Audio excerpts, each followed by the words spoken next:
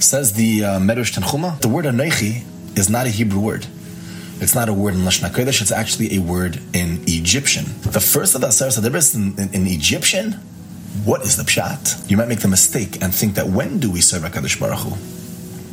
When do we serve Hashem? When things are going well for us, when we're not slaves.